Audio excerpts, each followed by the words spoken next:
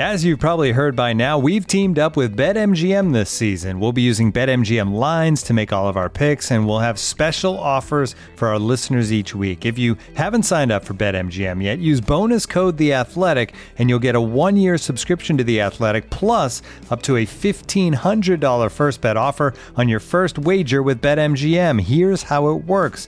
Download the BetMGM app and sign up using bonus code The Athletic.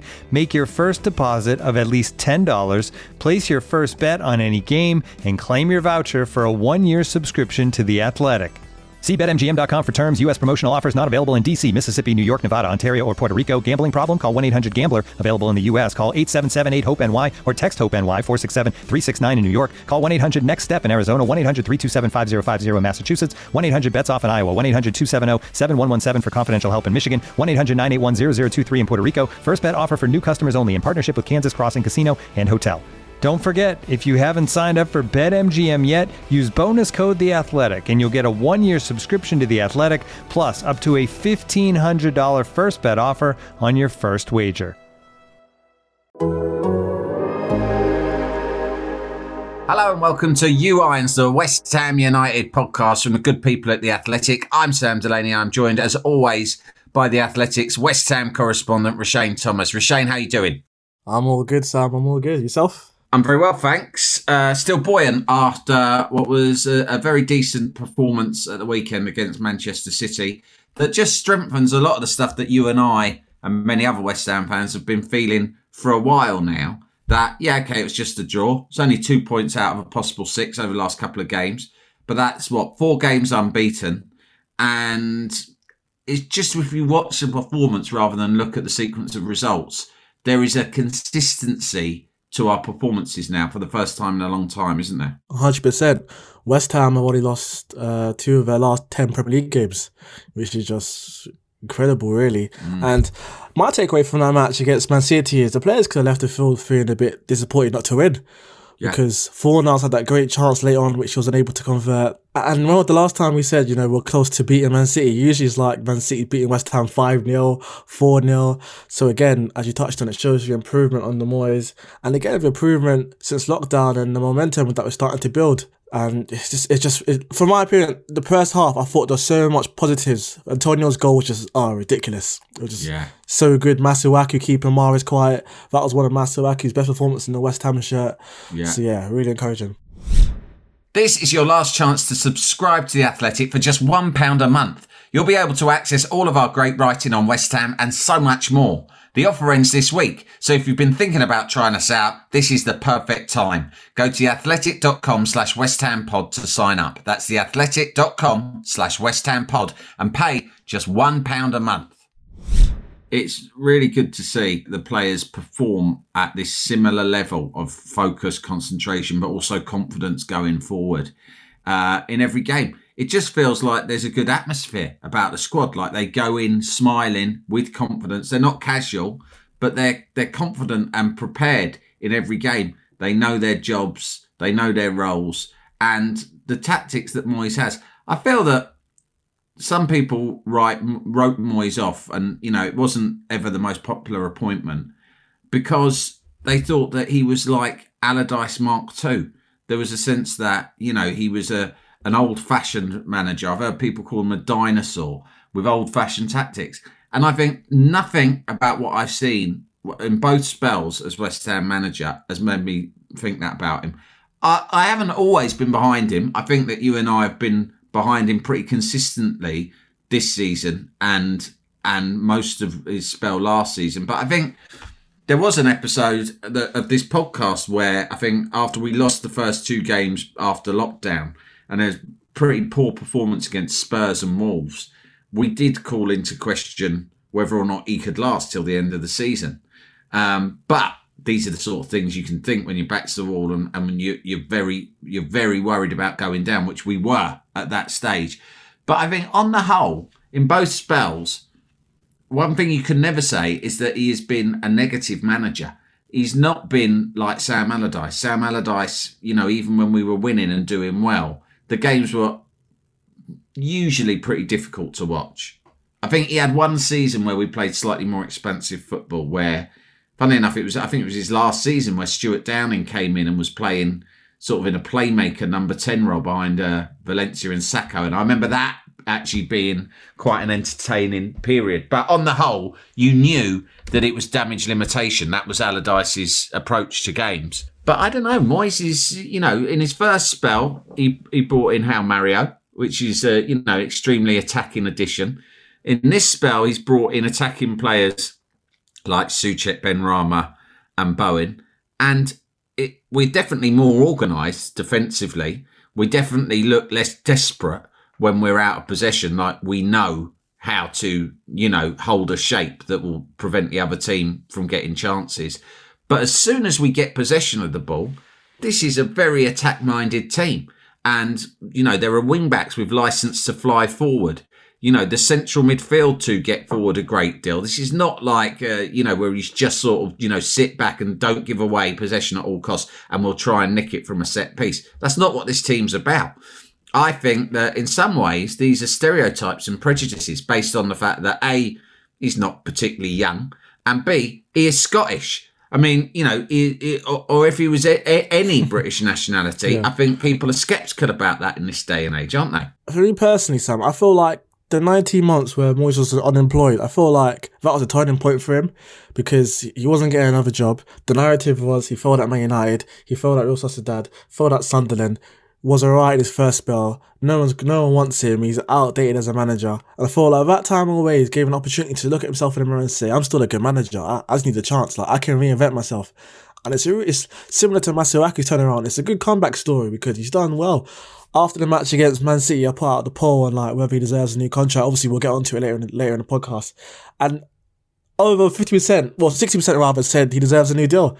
And a testament to Moyes and just how well he's done. And just turning things around. As you touched on, we're a little bit nervous after the defeats against Wolverhampton and Tottenham, thinking, could the ball perhaps panic a bit and get rid of him? Kept faith in Moyes, and he's more than shown he's good enough. And I'm just happy. I'm just happy in just how well he's done. He's giving young players a chance. Antonio's doing well. As you touched on, Rice and Souček doing great. Brought in the right personnel, and now you're thinking, West Ham can actually build for the future. And I can't remember the last time, Sam, things have been this good. Usually West Ham are known for so many off-the-field dramas and just things affecting performances. Even before lockdown and the Black Balloon protests at Anfield, after the match, no one was talking about the protest. Everyone was talking about how well West Ham played, and it's just great to see Moyes getting the credit he deserves. I think it's strange the way football works sometimes. Amidst some of the worst kind of toxic atmosphere that we've had around the club in many years, he has sort of kept his head down, managed to keep his own head and the players' heads on the pitch and thinking about the football as opposed to any of the other nonsense going on around it. I am, as I've said repeatedly, I am against the ownership of this club. I want to see Golden, Sullivan and Brady out the club in the right way. I want, on the basis that there are people come in and buy it from them who are going to be better at running the place. But Moyes has managed to ignore all of that because he has to, right? And the players have too. And it's just weird sometimes that amidst the worst chaos, that, the best on-field performances in a very long time have emerged. And sometimes things like that happen in football. I was thinking the other day about, it's hard to think of all of them, but Pardew had an amazing spell amidst the huge protests there were about Mike Ashley still fairly early in Ashley's reign at Newcastle. And Pardew came in and the players were against him and the fans didn't like the appointment. And, amidst all of this sort of bitterness and toxic atmosphere off the field, Newcastle that year made a serious run at the Champions League. And for a while, I think, even topped the table. Sometimes in the face of adversity, players can perform better. I don't know if it's linked to the bad atmosphere or not, but I do think it's kind of strange but brilliant that this team has really found its personality and its balance and its performance level during this period. And long may it continue. You're mostly thinking only positive thoughts at the moment because don't forget, we've had this run of great performances and so far we haven't even had a chance to see our basically our star signing, our marquee signing of the summer, Benrahma, who didn't even make the bench, I think, due to fitness issues at the weekend. So it's so exciting when you think this team's already firing all cylinders. And yet we've got match winners on the bench like Yarmolenko and Lanzini, who we've seen come on and win matches, who are, on their day, incredible players, right? We've got Haller, a £45 million striker on the bench. And we've got our star signing, Benrahma, who's like some kind of magician who we're all extremely excited about seeing in action, hasn't even been on the bench yet. So there are so many reasons to be cheerful, other than the fact that Antonio went off with a dodgy hamstring during the game on Saturday. And that was worrying. What do we know about that so far? He's going to have a scan either today or some point tomorrow. So obviously we're recording the podcast Monday afternoon. So either today or tomorrow we'll have the scan, and then we should know by, Thursday the latest, the extent of the injury, whether it's like serious or whether it's just, he'll miss a game or two. But the initial reaction is that he should be fine for Liverpool. But again, we'll know more later in the week. But again, but I was going to say, because when he came off, you sort of saw the difference in our performance, because in my opinion, I thought we were a lot more defensive when Antonio came off. Bowen played up front and he tried, but obviously he's not a striker. The Yarmolenko went out wide and Haller came on, and we're a little bit slow in terms of our approach in the counter-attack. So you can sort of see the sort of struggles we have going forward. So, yeah, hopefully it will be a long-term one. It's a reminder, even if he is okay for Liverpool, it's a reminder that we are on slightly shaky ground in certain areas of the team. And that centre-forward position is obviously one of them. I was saying at the end of transfer window, and people were worried about Antonio. And I thought, well, actually, it's fine, because although Haller hasn't lived up to expectations, and although they're clearly different players with different styles, it's not so bad to have a £45 million striker sitting on the bench ready to come in. That said, when Haller did come on, I was very disappointed with his performance, Roshane, very disappointed. The rest of the team seems to be playing with a smile and positivity and a zest about it. And I know that it might just be an unfair reaction to the bloke's got a pretty grumpy persona, and it doesn't help. And he might not be able to help that, it might just be his style. But the way he celebrates goals in that sort of angry way, the way he I never seen him smile. I felt Felipe Anderson was a little bit like that, and now he's gone on loan. And I think that, in my mind, that's sort of, a positive for the atmosphere of the squad. But I don't know about Haller. He came on, he looked pissed off to be there, and he just didn't really, if you look at how much Antonio shows for the ball, that's all you've got to do. People criticise Yarmolenko because Yarmolenko had a bit of a mare when he came on. And he, every touch he had, he seemed to give it away. But you know what? He had an off day in that regard. But he was showing for the ball. And that's what matters more to me. Because I know on another day, Yarmolenko is going to be better. Some days you just have off days. There's no question about Yarmolenko's technique. He just had a day where everything went wrong. But it didn't matter because he kept showing for it. The thing about Haller is he's not really showing for it. He's not putting himself about that much, is he? It's a part of the game that frustrates a lot of fans, really, because all you're asking, just, put in the extra effort, chase after lost causes like what Antonio would do. Just do the basics, really. And I'm still not going to write off Haller because he's a top goal scorer with 5 goals. Obviously, he scored in the Carabao Cup against League One teams, but I'm still not going to write him off. I feel like he can still do a job, but yeah, you're right. He has to put in a shift. Because my frustration with Haller is when the opposition defenders come off the pitch, did you really give them a tough battle? Did they really find it hard marking you? I remember last season against Newcastle, the 3-2 defeat, and I asked, what's his name again? Kieran Clark. What was it like defending against Haller? And he said, it was all right, really. You don't want to hear that, do you? Yeah, didn't have much of a problem. So, and obviously, if you were to ask the Man City defenders how they found marking Antonio, it would have been, that would have been tough.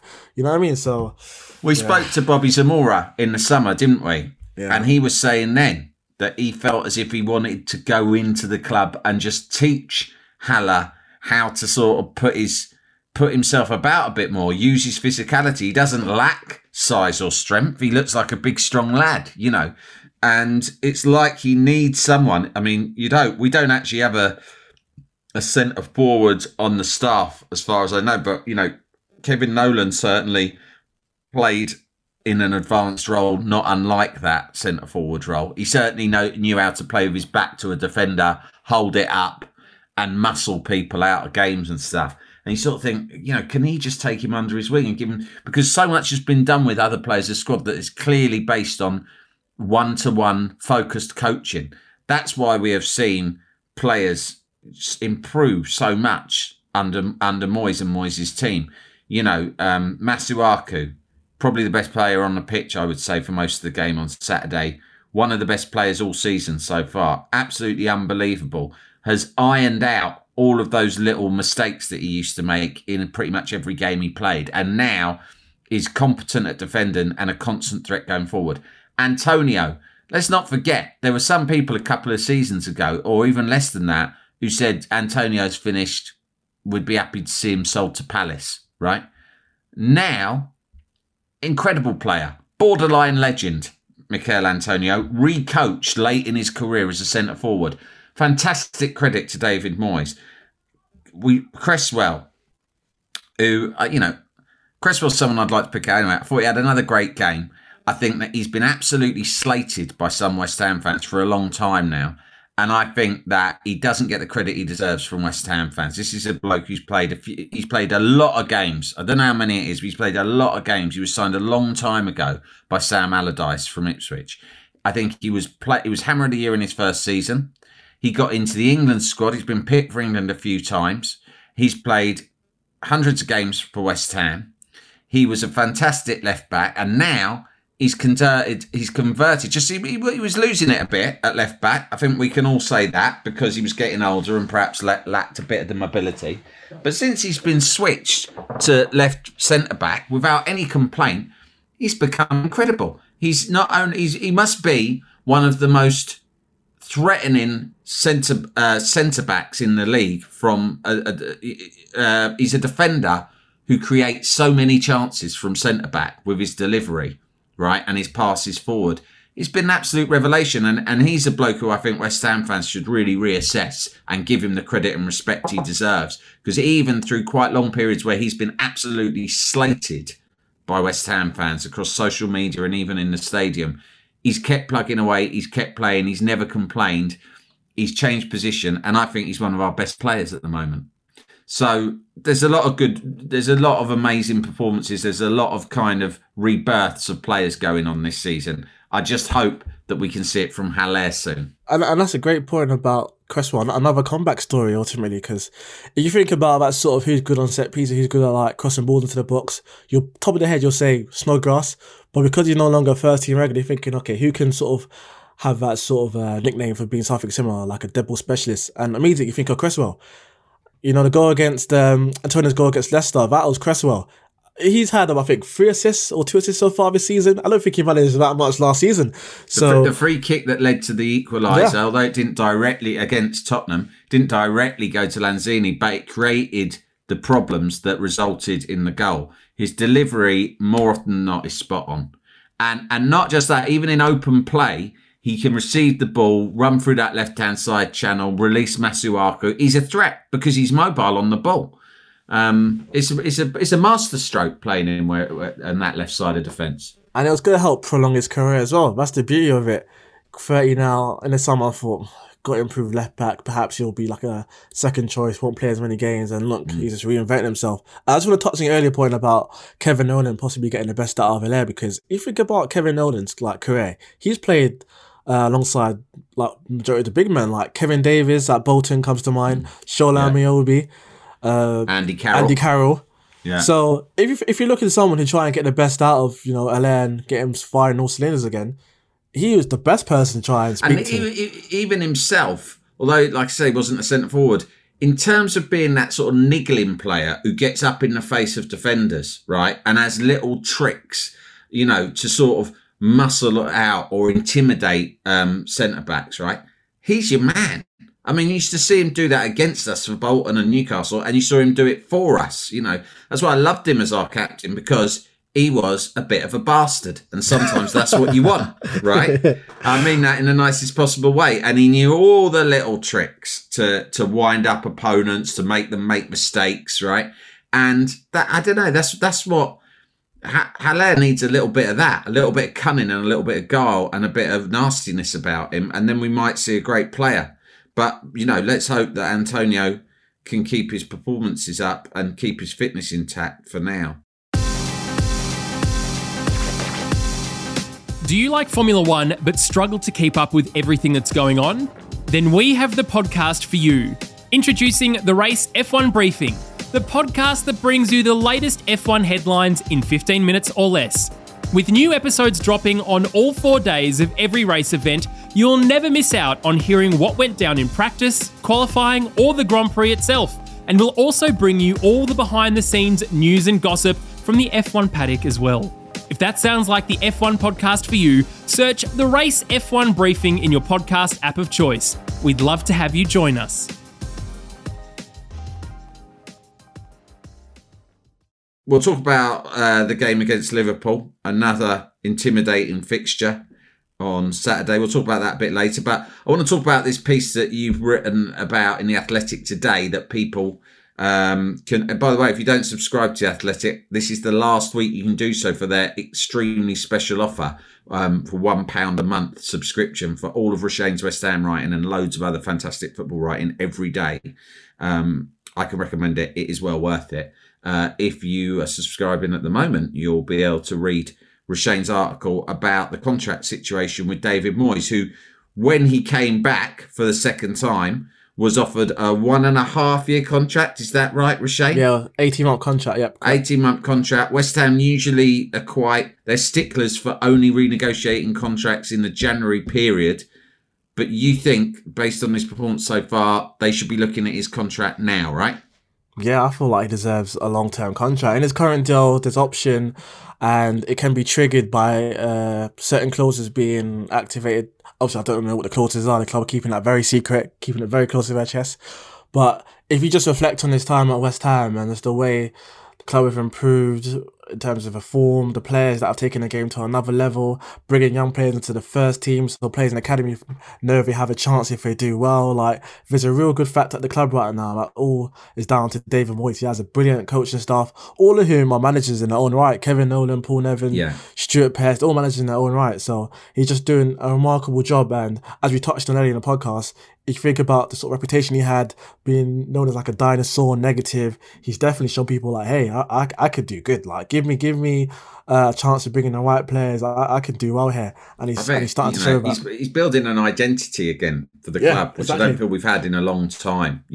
I think Allardyce kind of gave the club an identity, but it was one that none of us really wanted, right? Yeah. And then Bilic showed signs in that first year of making us a sort of a free-scoring, flair-type team again. But we learned that so much of that was down to having Dimitri Payet playing the greatest season of his life. And since then, Pellegrini, I don't know what Pellegrini was attempting to do, but whatever it was, he failed.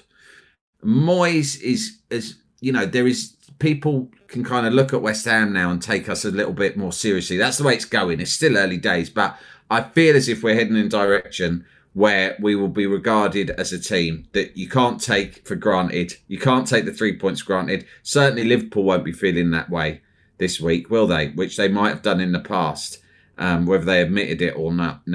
Liverpool fans will be thinking, well, West Ham are a serious outfit now, and that's so much to do with Moyes and his team. All the matches we've played so far this season, barring Newcastle, you could say, no one gave West Ham a chance. Everyone thought... When I wrote a piece on like why selling Diagana was a bad decision by the board, I said it wouldn't be outlandish to say West Ham could enter November with 0 points. Yeah. That's what I said at the time. Yeah. West Ham have 8 points right now. Ostensibly, West Ham could have 11 points next Monday. That's how remarkable the start to the season's been. And obviously all down to Moyes getting the best out of the players. And I had a comment, just very quickly, Sam. I had a comment from a Twitter user called Andrew. And he said, this may go against popular opinion, but in my opinion, Moyes is our best manager since John Lau. Wow. I thought, well, yeah, that was my reaction as well. That's a very big claim. It's a bit early to say that, but if you look back at the record since John Lau, it's been very up and down. The only sustained period of kind of decent, it's hard to call it success, but decent performances that went on for a sustained period of time were probably under Harry Redknapp. I was a fan of Alan Pardew for, certainly, a good 2 or 3 of his seasons in charge. But it's true. We haven't had anyone who's given the club a proper identity. So you know what you're getting. There is a very good performance. We're very serious. We might not win every week, but there is certainly, a mindset, a tactical approach that you can associate with West Ham. And I can see it growing, and if he could achieve something anywhere close to what he did at Everton, I'd be really happy, because that would turn us into a club who were challenging for a top 6 spot every year, which is, not, by no means something that we should take for granted at all. We are not, and have rarely been, a top 6 side, and there are a lot of other clubs who are very good, who would be vying for that position every season. But it is not beyond the realms of possibility when you look at the way we're performing right now. And just to clarify, Moyes said in his press conference last week Friday that he hasn't held contracts, talks over a new deal, and he's in no big rush to sign a new deal. So just to put that out there. Listen, Sullivan has spent a lot of money on having to pay managers off. He's done it with Bilic, and then he spent a whopping amount on Pellegrini. And we know he really didn't want to do that. He held on for a long time because it was so expensive to pay him off, right? So however well Moyes is doing, can you see him ever wanting to offer, a contract of 4 or 5 years to anyone right now? Because it's just too much of a gamble. I don't think it's a gamble right now. I probably want to say 5 years, probably 3.5 to 4. I'll look at it that way, 3.5 to 4. Sullivan will learn from his previous mistakes. I know he won't give such a long-term deal next time, but Moyes is just doing all the right things. He's bringing stability to the club. As I said earlier, I can't remember the last time things have been this good at West Ham. Just touch on his coaching staff. Everyone has a role. You watch the bench, you see Kevin Nolan motivating subs before they come on. You see Paul Nevin standing next to David Moyes, as Jess and I did. You see Alan Irvine and Stuart Pearce watching the game from Paul Nevin always with his headset on and his clipboard. All the time. I'm always interested in that. Can you give us any insight? What is going on there? Because he's the one who communicates more than any of the other coaches with Moyes, isn't he? Yeah, he's definitely Moyes' trusted right hand man. That's no doubt about that. And yeah, just because I wrote a piece just looking on Kevin Nolan and Paul Nevin's journey to West Ham. And I spoke to Chris Hughton, and he said David Moyes reached out to him to ask for feedback in terms of what Paul Nevin's like, what's like to work with, and he obviously gave a glowing review. So Moyes has always been aware of Paul Nevin's potential and what he has to offer, and obviously they've formed a great partnership in terms of. So where did he work with Chris Hughton? Sorry, at Brighton. At Brighton, right? Okay. Yeah, Brighton Hove Albion. They work together at Brighton Hove Albion. So yeah, and he's doing a great job. And as you mentioned, he's always got the earpiece. He doesn't have the hairpiece, so always communicating one way or another. Looks very professional. It's an old school feel as well, because you don't really get that nowadays in the Premier League. So, and yeah, it's what's doing wonders for West Ham right now. Well, you can read more on that on The Athletic. Rashane's published the article today about what's going on with David Moyes' contract and why he thinks that he should be offered a new and longer one. And as I say, get involved with The Athletic this week, because if you do, it's your last chance to jump in on the exceptional value of £1 a month subscription offer. So get involved there. Rashane, just while we're talking about managers and the encouraging sort of atmosphere that seems to exist on the touchline when you watch West Ham and you see our manager and our coaches all interacting so well, I want to talk about the opposite of that. Just quickly, I was really annoyed with Pep Guardiola in his post-match interview. The way that, even though he was invited on more than one occasion to praise West Ham's performance, he shrugged and he sulked and he refused to do so. Now, I know it's a bit of a platitude when managers just praise the other team, but it is something that you do. And usually it's the easy thing to do because it distracts from your own team's failure. If you've not done well, it's a good distraction to say, well, first of all, let's talk about how good the other team are. But Guardiola refused to do that. And he was like a sulking child. And you look at, I mean, listen, I'm of the probably unfashionable and disprovable opinion that Guardiola has had a little bit of an easy career, right? In that he took over at Barcelona, a team that happened to have arguably the best player of all time, going through the best period of his career. A bunch of other world-class players. And they had success there off the back of that. He then chose to join Bayern Munich, a club in effectively a one-club league. And then after that moved on to what was at that moment the richest club in the world, who gave him unlimited resources to attempt to win the league every year and the Champions League, something he's failed to do. And this is a bloke who has spent money on, his bill for useless centre-backs alone is, eye-watering, right? He's come to West Ham. We've given him a good game. We've outplayed his team for most of the game, right? And he's sulking. And it's like, you have been given everything on a plate to have success. You can have no complaints about the situation you're in. You have had unlimited backing from your owners. You have effectively had the opposite experience of David Moyes, who was brought in once, unceremoniously booted out, then brought back again, put on a poxy short-term contract and given hardly anything to spend, and saw some of his players sold from underneath his nose and still outplayed you. You're a bloke who's been given non-stop riches, taken the easy job option at every turn of your career, right? You've been held to a draw and now you're sulking like a spoilt child about it, right? That's just my Guardiola rant. It's relevant because I would say these things about Guardiola in any circumstances, but when he's turned up at West Ham and behaved like that, I just think, mate, you might dress like, a dad who's still trying to be fashionable too far into his 40s, right? You may do a lot of theatrical gesticulation on the touchline, right, to try and make out you're a tactical genius. But the truth is, you've never got City, one of the best funded football clubs in the history of the game, beyond the quarterfinals of the Champions League. How he's still in a job is beyond me. I mean, they should be so lucky to have David Moyes in charge over there at Man City. In the post-match press conference, I was also a bit disappointed as well. And Guardiola, at least saying, Antonio played well, or give credit to West Ham for, upsetting, for making it difficult for us. Just something along those lines, to at least give Moyes a bit of credit. I might have a cheeky bet on him being out of a job by the end of the season. Probably get a good price on that.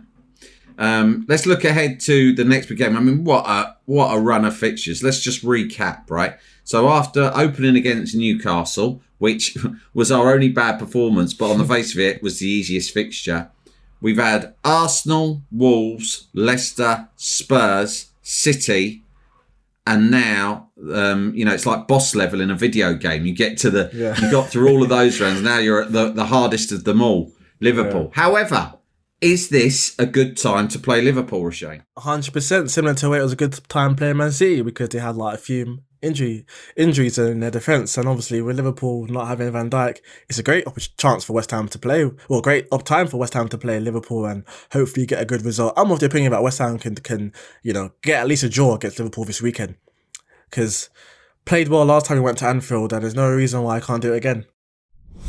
Going away, it seems to be less of a hindrance now as well, doesn't it? You know what I mean? There's less difference between playing home or away, because without fans there, beyond the fact that you've had to have a tiring day travelling to get there, it shouldn't really make much of a difference to a team's performance, should it? Exactly, and as we all know, West Ham actually do well in big games.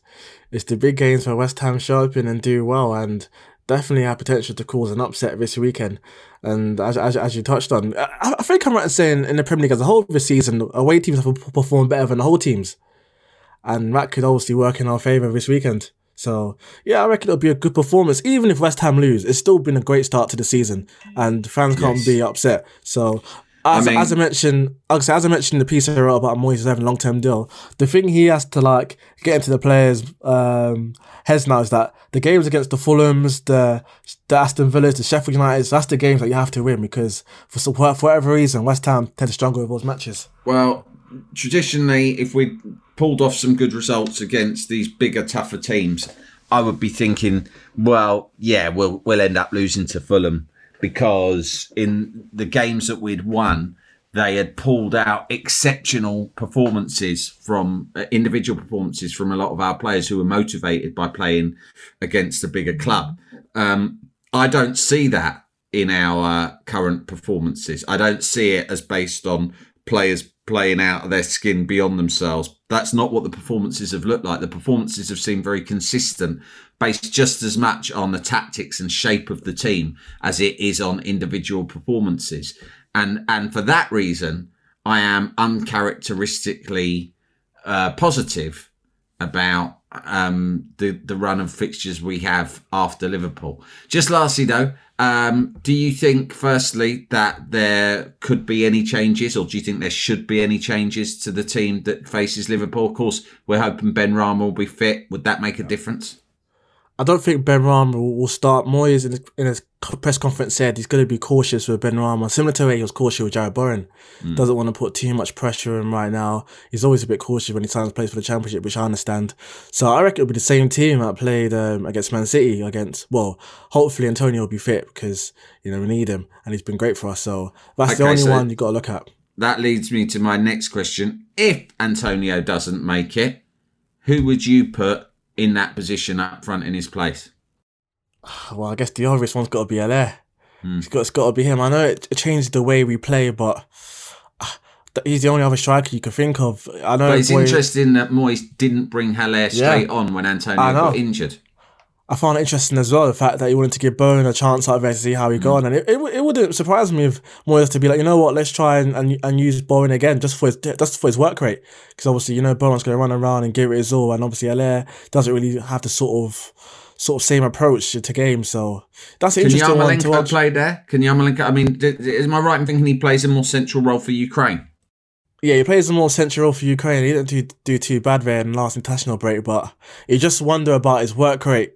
And Yarmolenko's good, but has more of an impact off the bench, in my opinion. I don't think he has sort of the same success when he starts. So I think the obvious choice is to play Haller, really, if Antonio doesn't make it for Saturday. I think I agree. I mean, I was critical of Haller earlier in the show. I think he's got a lot of improvement to make, but I think what he's not is total rubbish. I mean, he's actually a good player who perhaps needs to adapt his attitude a little bit. And also the fact is he has scored goals in a lot of games that he's played in this season, mostly in the Cup, but he popped up with one against Wolves as well. So I think that would have to be it. But let's keep our fingers crossed that Antonio will remain fit. And we'll be back next week with our reaction to the Liverpool game. Like you, I feel like we should be going there expecting at least a point. Yeah, 100%. Like we can do well. We do well in the big games. Like honestly, we do well. We can definitely cause an upset on Saturday. As I mentioned, the fact that West Ham could enter November with 11 points is just brilliant. It really is. I mean, you're close to 40, the magic point in terms of staying up. Yeah. So that'll be really good. And you know what, Sam, just before we wrap up the pod, I want to give a massive shout out to James, because I got a DM from James last week. He was like, enjoying the podcast, enjoying the articles in the Athletic, but what on earth do you and Sam say at the end of the podcast? I don't know what you and him say. Yeah. And obviously I was like, it's Samassi Abou. How do you not know who Samassi Abou is? He's like, who? Really? Or maybe he's a young lad who wasn't around in what I call the golden age of Samassi Abou. I can't even quite remember when that was. I guess it was the late 90s. Yeah. He said he thought it was some French phrase we just do randomly. So, yeah. Well, I'm very flattered that he thinks we could possibly be that sophisticated. But no, we're not wrapping up our West Ham podcast with an obscure French phrase. We are literally paying tribute to one of the great cult figures of West Ham history, Samassi Abou, who played as a striker during the Harry Redknapp era. I think in the late 90s it was, but I remember some good times watching him play. Right, everyone. Thanks, Rashane. We'll keep an eye on the Athletic. Got any stuff coming up this week you can give us a hint about? Yeah, on Wednesday there'll be the next article in the series looking at young and up-and-coming players at West Ham, and this time it will feature Harish Nashby speaking to his dad, and he's just so proud of his progress. So that piece will be out. And on Friday there'll be a piece on looking at were people wrong to write off Moyes, and just looking back at his time at Sunderland, Real Sociedad, and how he's able to turn it around to do so well at West Ham right now. So they're the two articles to expect this week. Fantastic. Look forward to that. We will see you next time, gang. Until then, come on, you irons, and remember, ladies and gents, there's only one Samassi Abou.